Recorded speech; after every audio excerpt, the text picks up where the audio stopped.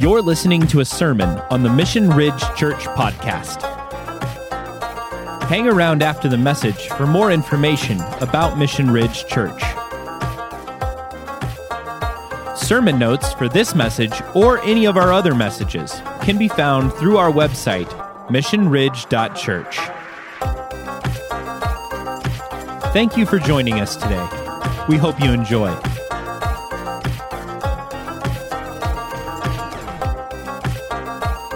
Well, we are continuing our series called Legacy Continued. And this is a Genesis series. We've taken a number of swings at Genesis. We started a little more than about a year and a half ago, and we went through the first 11 chapters, I think it was, and then we took a break, and then we came back and looked at the life of Abraham and talked about what is God looking for in the partner that he pursues. Like, God wants to do something in our midst, and what does that partner look like? And we looked through the lens of Abraham and his stories that are in the scriptures, and so we spent a number of weeks looking at the next 12 chapters, and now we are talking about that legacy, that spiritual legacy that Abraham was given, and how are his ancestors, how are Isaac and Esau and Jacob, how are they choosing to live out that spiritual legacy that they were given, and what does that mean for us as we live out our spiritual legacy? And last week we took a look at a few snapshots of Esau and Jacob's life. These are twins that were born seconds apart, minutes, seconds apart. Esau is a doer. His name implies that he is a doer, that he gets things done. He's got this physical strength, and he's a manly man, and he kills things with his hands and feeds the family, and his dad really resonates with Esau. Jacob, on the other hand, seems to come in second place when it comes to his brother. He probably lost every arm wrestling match, and every time they grab arrows, well, I'm not sure Jacob ever grabbed an arrow. He liked to stay in the tents. He had this internal strength. He was more cerebral. He was more of a thinker than his brother. His brother had a physical strength that his dad valued, but he had more of an internal strength that his mom valued. And so that was the first snapshot that we looked at. And we saw that this story has a story of favorites, and how favoritism plays into families is always kind of tricky, maybe always messy. And then the next snapshot we take a look at, we see Esau comes in from the field, and he's been out and he's been hunting, but this time he doesn't bring anything from the field, and his brother is cooking up a stew, and he says, "Give me some of that stew of yours." And he says, "Well, have I got a proposition for you?" Right? And so they trade a birthright, the Behor, the firstborn, the one who's supposed to carry the family values. They trade that for a bowl of soup. And we see Esau maybe is a little apathetic towards this family heritage that is supposed to be carried on. Maybe he's a little too busy with his plans and his purposes, the things that he desires, to focus in on what the family heritage, this spiritual heritage, means. And Jacob, he sees this apathy in his brother, and he wants to do something about it. Now, maybe the thing that he does here isn't the best, but he's doing something. And then in the next snapshot, we see that Isaac has a blessing. And 23 times in one chapter, we're told about this conversation is about a blessing. It's a blessing. You know, there's the word for blessing is used 99 times in Genesis. That's a lot. But there's no other chapter that mentions blessing more than 10 times. And so this story is the preeminent story about blessing. And Esau asks his dad, do you only have one blessing? And I don't think it was just Esau that has that question. I think God has that question too. Do you really only have one blessing? The spiritual heritage, the call on this family is to be a blessing to the whole earth, to all the nations, to all the people, but within our own family. Do you really only have one blessing? It's a great question. And I wonder what Esau is going to do with that. Like, does that question haunt him a little bit? Does that question make him pause and reflect and even think about maybe some of his life's assumptions? Because I think we've all had those moments in our life where someone asks us a great question and all of a sudden we're like, oh, I hadn't considered that. Let me think about that. And so we're going to finish up Genesis chapter 27 and jump into Genesis chapter 28 today. And so we see these words. So Esau bore a grudge against Jacob because the blessing with which his father had blessed him. And Esau said to himself, the days of mourning for my father are near, then I will kill my brother Jacob. So Jacob steals the blessing that Esau was supposed to receive. Esau hears about the words that God shared with his brother, and he is not happy. Now, when the words of her elder son Esau were reported to Rebekah, she sent and called her youngest son Jacob and said to him, behold, your brother Esau is consoling himself concerning you by planning to kill you. Now, therefore, my son, obey my voice and arise, flee to Haran to my brother Laban. Stay with him for a few days, just a few days, mind you, until your brother's fury subsides, until your brother's anger against you subsides, and he forgets what you did to him. All right, raise your hand if you're a sibling. Raise your hand if you have brothers and sisters. Do we forget what our brother or our sister has done to us? Never. This mom here is maybe she may be seeing life through rose-colored glasses. I don't know. She might be a little off here. He may have than a few days, 20 years, maybe 20. She said, then I will send and get you from there. Why should I be bereaved of you both in one day? Why should I be bereaved when I lose my husband, but then I also lose my son because my other son takes his life?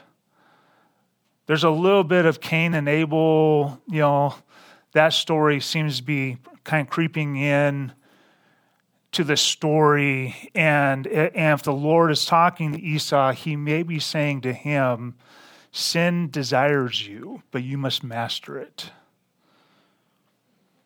Rebekah said to Isaac, I am tired of living because of the daughters of Heth. If Jacob takes a wife from the daughters of Heth, like these, from the daughters of the land, what good will my life be to me?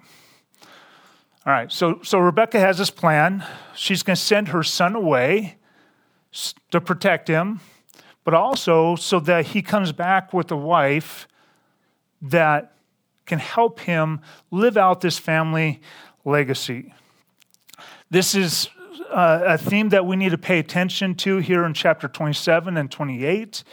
For some reason, the daughters of Canaan just don't match up to the expectations of Isaac and Rebekah.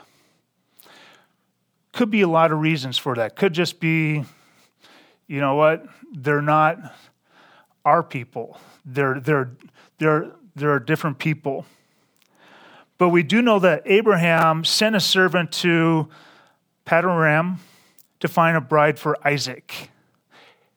he sends a servant thousands of miles, actually it was hundreds of miles away, to where his family lived to find a bride. And when the servant got there, he prays this crazy prayer, and he says, God, send me a woman that will not only give me water, but water my camels.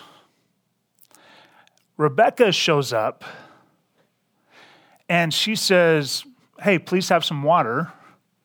And then she says, let me water your camels. Now, apparently, there's 10 camels, and each camel is going to take about 10 trips to the watering hole. 100 trips. And apparently the servant just sat back and watched this take place. He's like, 22 times. Okay. 23. Like, he doesn't even help.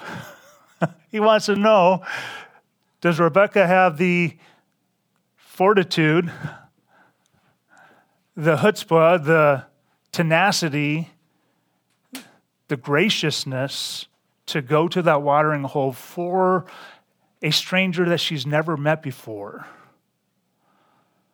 This is a core value for Abraham. Apparently that was part of their family. Like, this was a spiritual value that was generations old.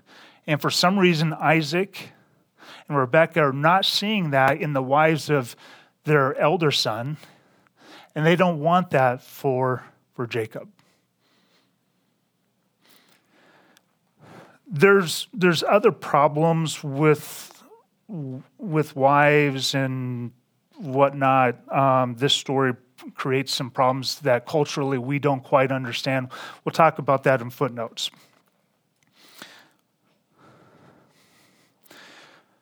But Rebecca has this plan, and she's going to send her son away. And so in Genesis 28, we see these words. So Isaac called Jacob and blessed him and charged him and said to him, you shall not take a wife from the daughters of Canaan. Arise, go to Paddan-aram, to the house of Bethuel, your mother's father, and from there take to yourself a wife from the daughter of Laban, your mother's brother. Now pay attention to what he says next. May God Almighty bless you, and make you fruitful, and multiply you, and may you become a company of peoples. May he also give you the blessing of Abraham to you and to your descendants with you, that you may possess the land of your sojournings, which God gave to Abraham. Then Isaac sent Jacob away, and he went to Paddan-aram to Laban, the son of Bethuel, the Aramean, the brother of Rebekah, the mother of Jacob and Esau. Wow. Did you hear that blessing? Did you hear the blessing that Isaac gives his son? If this is the first blessing you hear of Isaac, you're thinking, he's pretty good at this blessing game. Like, he's got this figured out. But he's got two other blessings that maybe aren't that great. Maybe it takes 3 times to do this right for Isaac. Maybe 3rd time's the charm. And I think what we see here is that question, do you only have one blessing, caused Isaac to think, caused Isaac to wrestle, because could he give this blessing to multiple sons? I think he could. I think he could give this blessing multiple times. The very first blessing he gives is like rule and dominate and conquer and destroy. Like how is this connected to the family heritage, Isaac? How is this connected to being a blessing to all nations? How is this connected to our family values? I think the first blessing was a mistake. And the second blessing was worse than the first. But 3rd time's a charm. Isaac learns from his mistakes. He's roughly right, like you and I are. He makes mistakes. We see these snapshots of his life, and we can honestly go, not a great showing there. Not a great showing there. Oh, wait. Nice recovery. This is a nice recovery for Isaac. I wonder what Esau will do. Now Esau saw that Isaac had blessed Jacob and sent him away to Paddan to take to himself a wife from there, and that when he blessed him, he charged him, saying, "You shall not take a wife from the daughters of Canaan." And that Jacob obeyed his father and his mother and gone to Paddan. So, knowing the end of 27, what do we expect Esau to do here? Do we expect Esau to do something redemptive, or stick to the plan that he had? Because he watches his father give a second blessing to his brother. Is that another knife in the gut? Is that another turning of the knife? Or is it different this time? So Esau saw that the daughters of Canaan displeased his father Isaac. In Hebrew, was evil in the eyes of his father. And Esau went to Ishmael and married, beside the wives that he had, Mahalath, the daughter of Ishmael, Abraham's son, the sister of Nebaioth. Now, when I read this years ago, I thought Esau saw what happened with his brother and was like, "Well, you don't like Canaanite women? Fine, I'll go marry another Canaanite woman." That's not what happens here. Jacob goes one direction to marry a relative because of the family values. Esau can't go that direction because, that's problematic. Like, I'm still mad, probably shouldn't go there. But he goes to another relative, someone who values, that carries the same values of Abraham.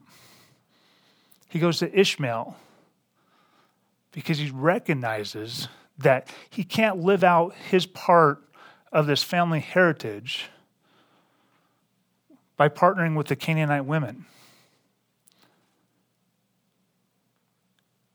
He marries two women, and the marrying of those two women really kind of reflects the first two blessings that Isaac gives. Like, not great. Not great choices here. Third time's the charm. Third time's the charm. Now again, culturally, we don't quite get this. We don't quite understand marrying two women, let alone three women. We'll talk about that in footnotes. But Esau is starting to move beyond his apathy when it comes to living out the values of the family. And we may see by the end of this story, Esau do something very redemptive, something that Jesus will refer to, that helps us understand that Esau is actually moving in a positive direction when it comes to living out that spiritual legacy that Isaac is supposed to pass down to his boys. Then Jacob departed from Beersheba and went toward Haran. He came to a certain place. In Hebrew, it's a unremarkable place. I think about the phrase about Jesus that had no stately form. People weren't drawn to Jesus because of his looks, kind of like me. This is the same thing. This area here is like, you're not drawn to this place by its beauty. It's so gorgeous. It's unremarkable. And he spent the night there because the sun had set. And he took one of the stones of the place and put it under his head and lay in that place. Oh, sounds like tough medicine, doesn't it? Like you're sleeping on a rock. Not a good time. And he had a dream. I bet he did. Bet he had a sleepless night. And behold, a ladder was set on the earth with its top reaching to heaven. The author seems to want to connect this to another story where something was built on the ground and it reached to heaven. Might want to go back a few chapters to a tower of Babel. It's the same language. And behold, the angels of God were ascending. They were climbing the ladder, and they were descending on it. By the way, where did they start if they had to ascend and then descend? They were here amongst us.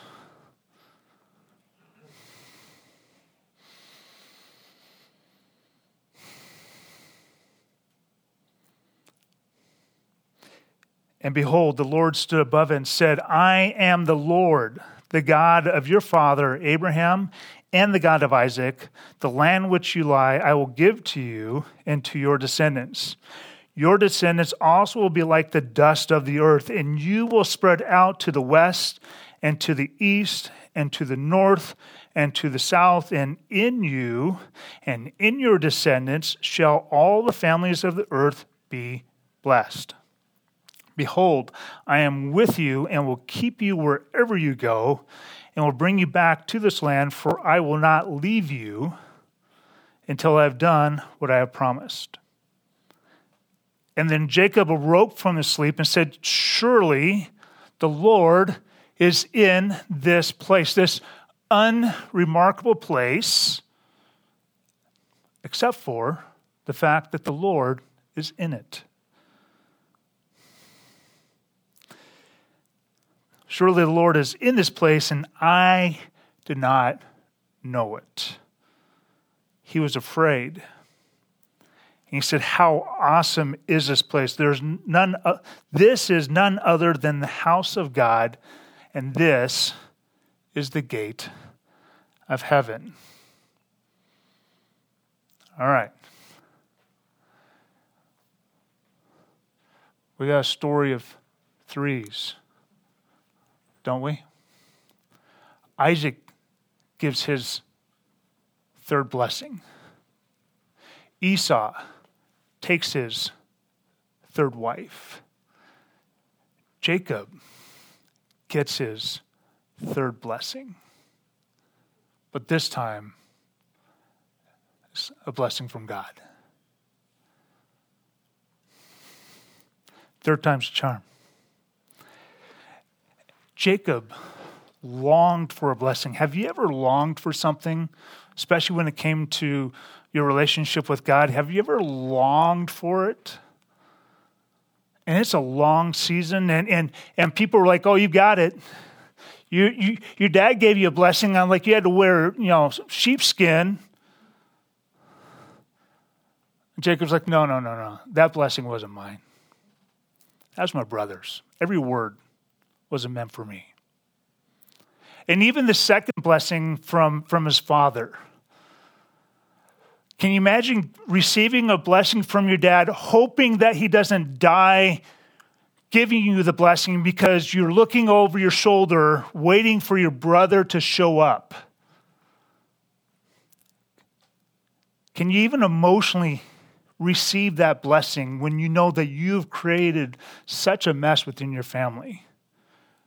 At least the part that you participated in. But this blessing leaves Jacob awestruck. And is way bigger. Like, all he wanted was a blessing. And I think we've all been there where we wanted something from the Lord. We wanted to see something take place. And we tried some things, and out of our ignorance or out of our foolishness or maybe out of rebellion, we tried to get it some other way. Even a godly desire.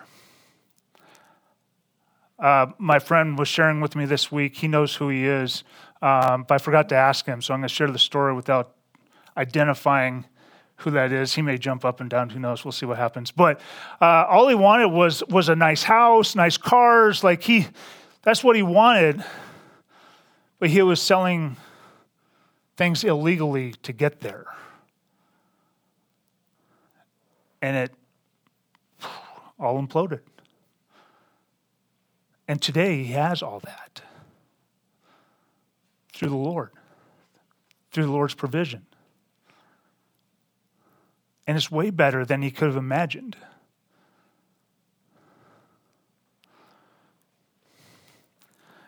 I love what the Lord says here, and he really wants him to know it. I will not leave you.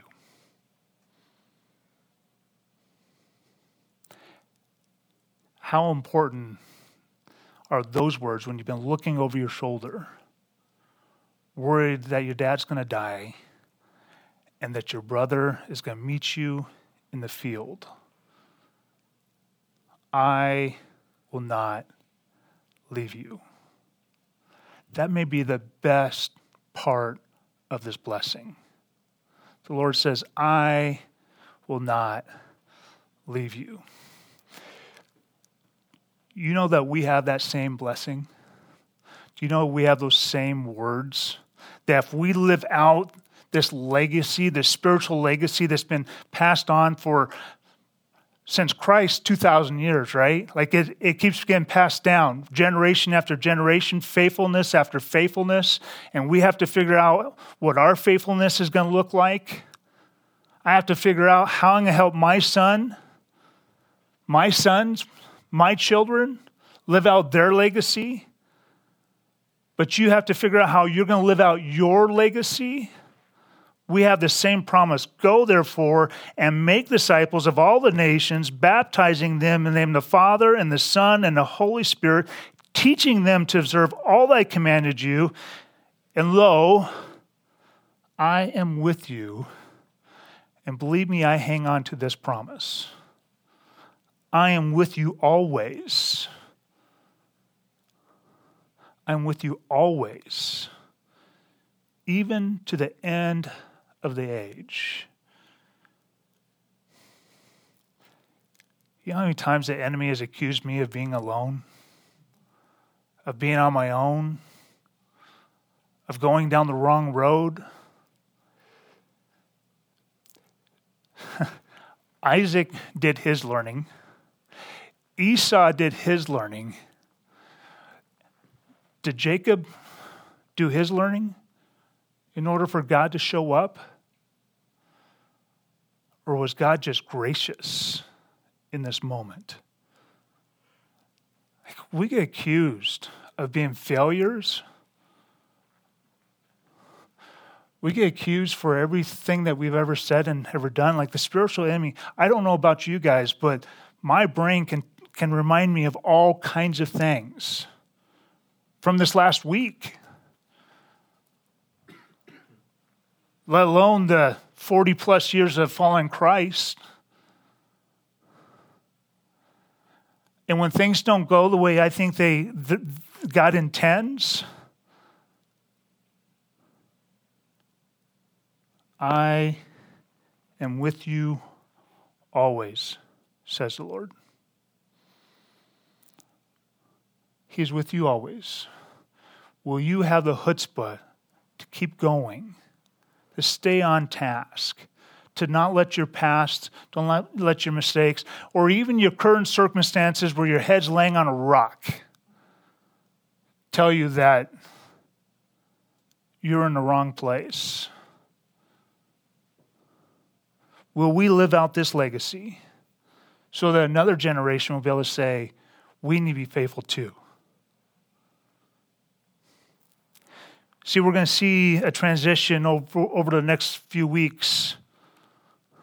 We're going to see the story was about Abraham and Isaac and Jacob, but it's going to become about a people. It's going to become about a nation. It starts out with a seed, and it becomes a kingdom. Individually, we have a responsibility to carry on this legacy, but also corporately, we have a responsibility. And by the end of Genesis, you're going to see a whole family trying to figure out what this means to live out this legacy. And you and I, together, we have to figure this out. How are we going to live out this legacy? How are we going to live this out? So Jacob rose early in the morning and took the stone they had put under his head and set it up as a pillar and poured oil on its top. He called the name of that place Bethel, house of the Lord. However, previously the name of the city had been Luz. Then Jacob made a vow, saying, if God will be with me and will keep me on this journey that I take and will give me food to eat and garments to wear, and I return to my father's house in safety, then the Lord will be my God. This stone which I have set up as a pillar will be God's house, and all that you give me, I will surely give a tenth to you. Now, I have jokingly called this the most unspiritual prayer in all the scriptures.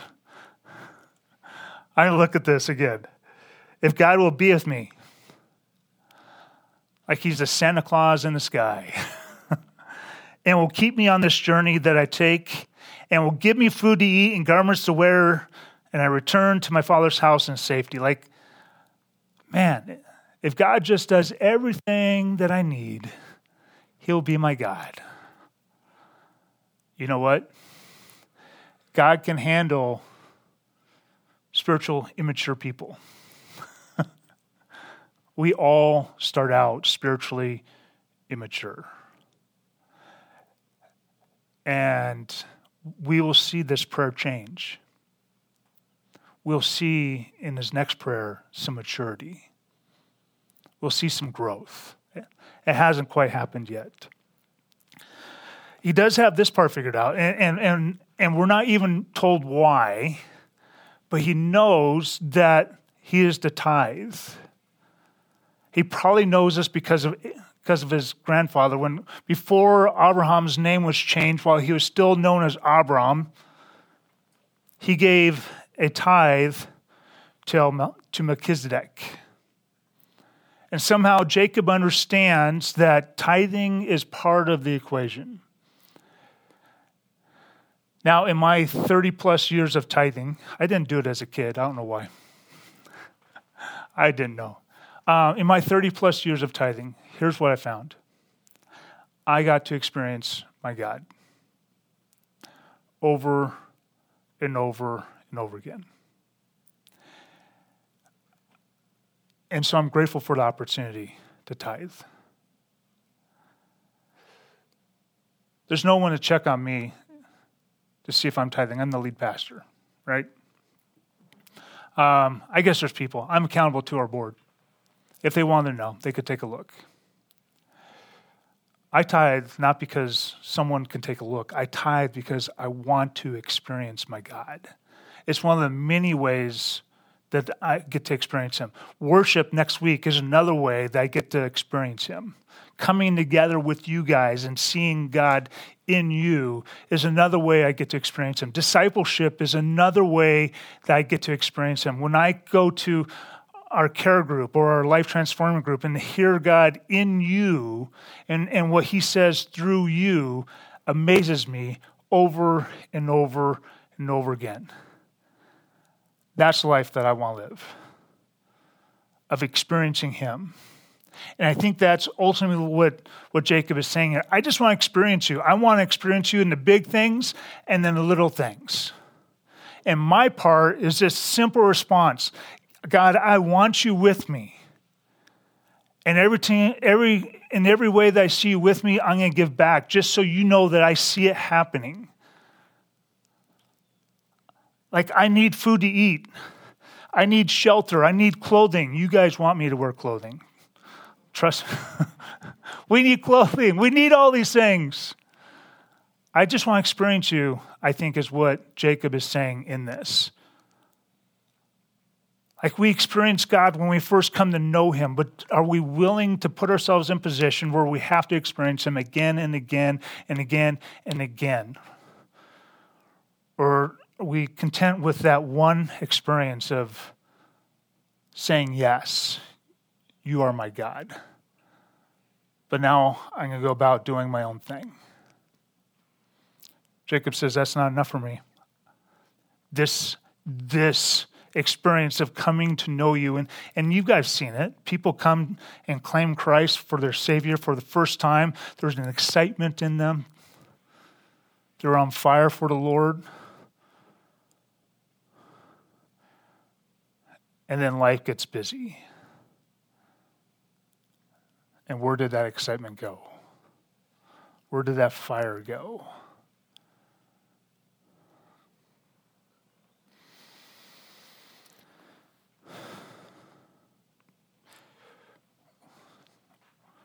We're seeing a story of a father and two brothers. They make mistakes, but they learn from their mistakes. They're starting to own their part of the legacy. Isaac continues to own his part, but he's trying to pass this legacy on to his kids. And Isaac doesn't always get it right. And isn't that true of fathers? Don't we sometimes get the legacy wrong when it comes to passing it on to our kids? Isn't that some of our greatest heartache? The things that we say and do that causes our kids to question things about God. I think Isaac really wrestled over his son's question. Do you really only have one blessing, Father?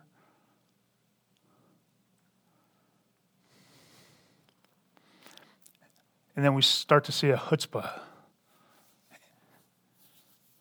in Esau. And Jacob, for the first time, calls on God to be his own God because he comes face to face with him. 3 implications this week. 3 implications. 1, when we blame others, it leads to death.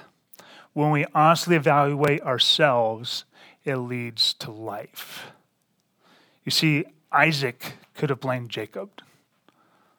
You can be like, I'm not giving that kid no more blessings. He stole the first one. He could have blamed him. But I think Isaac instead looked at himself.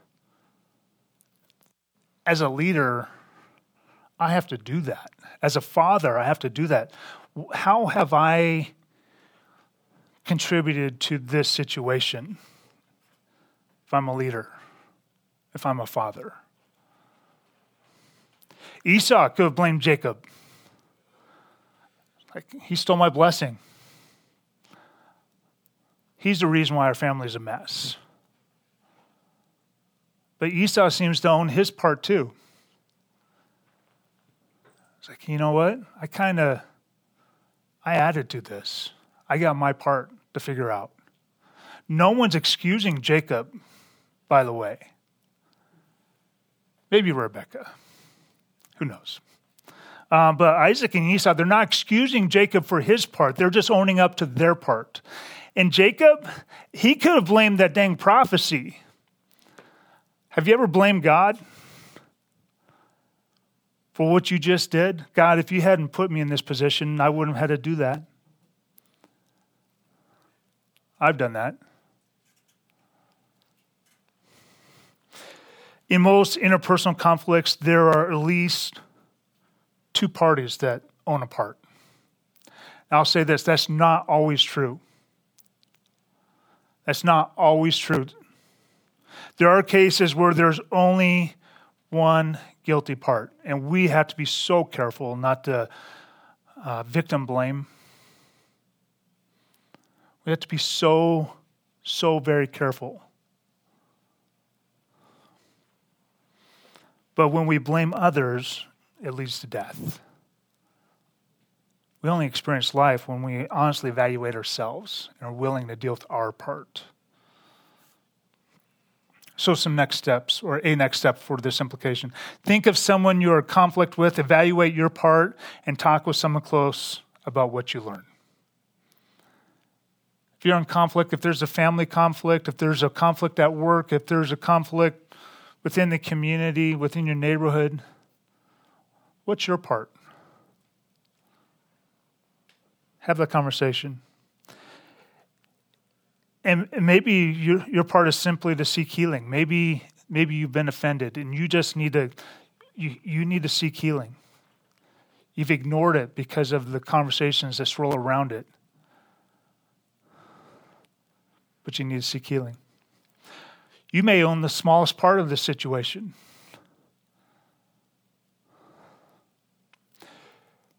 I think it's when we own the biggest part that's the hardest.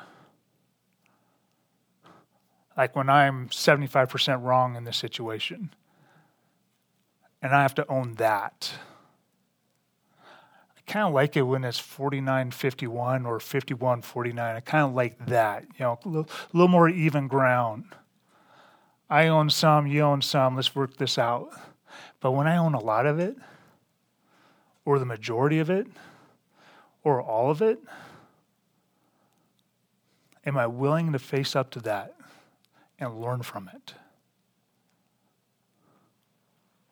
Implication number 2, God is big enough to include your mistakes in his plan. God is big enough to include your mistakes in his plan, his eternal plan. You know why? Well, he's always big enough. He's willing to work with us even though we are roughly right. He's willing to work with us because he has nothing else to work with. All he has is a bunch of knuckleheads going to have an amen. That's all he's got. It's imperfect people.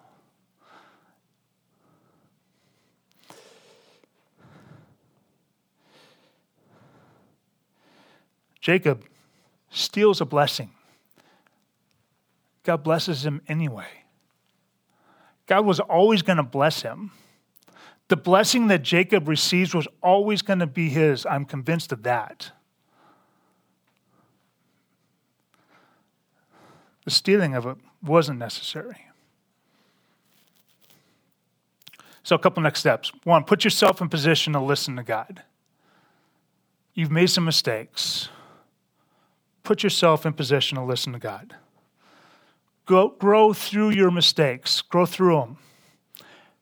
Become more like Christ. That is our goal. We should look more and more and more like Christ because we're learning from those mistakes, those breakdowns. And that's why I do care group. That's why I do life transforming group. That's why I want to be in discipleship. And discipleship is not a one-way street. I've never been in a discipleship relationship where I didn't learn something through the other person.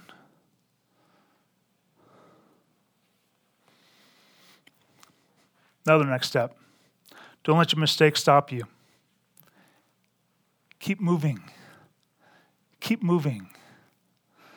We have this value, this roughly right value, core value as a church. God uses imperfect people with imperfect methods and imperfect theology. In other words, what we can say about God will never say it all perfectly. While this is not an excuse for compromise, we also embrace the fact that we will make mistakes and get things wrong. Now, this takes some real balance, guys. We don't want to excuse compromise. We don't want to excuse it. We will make mistakes. We will make mistakes. We will get things wrong. We value doing the best we can. We won't allow imperfections to prevent us from moving forward with God's mission. I have made so many blunders in my military career, just as a as a leader of other human beings,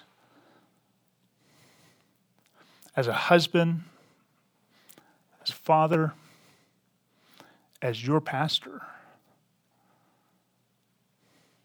as a person who felt called by God to do ministry. So many blunders. I got to grow from. I got to learn, but I also got to keep moving.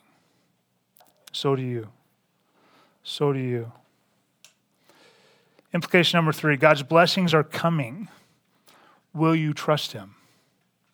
God's blessings are coming. Will you trust him?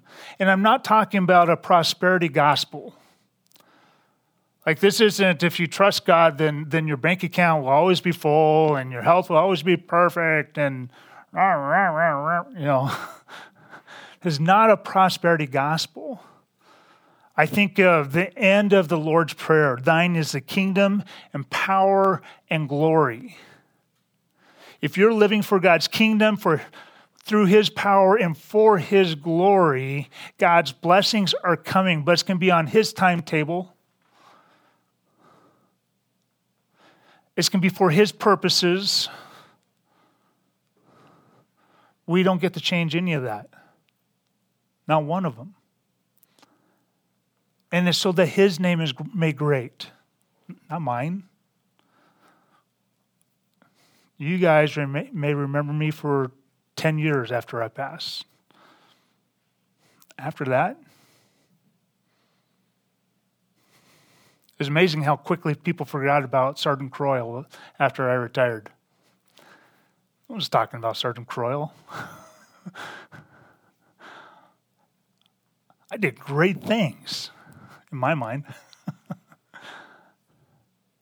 not here to live for my glory. If God's name is made great,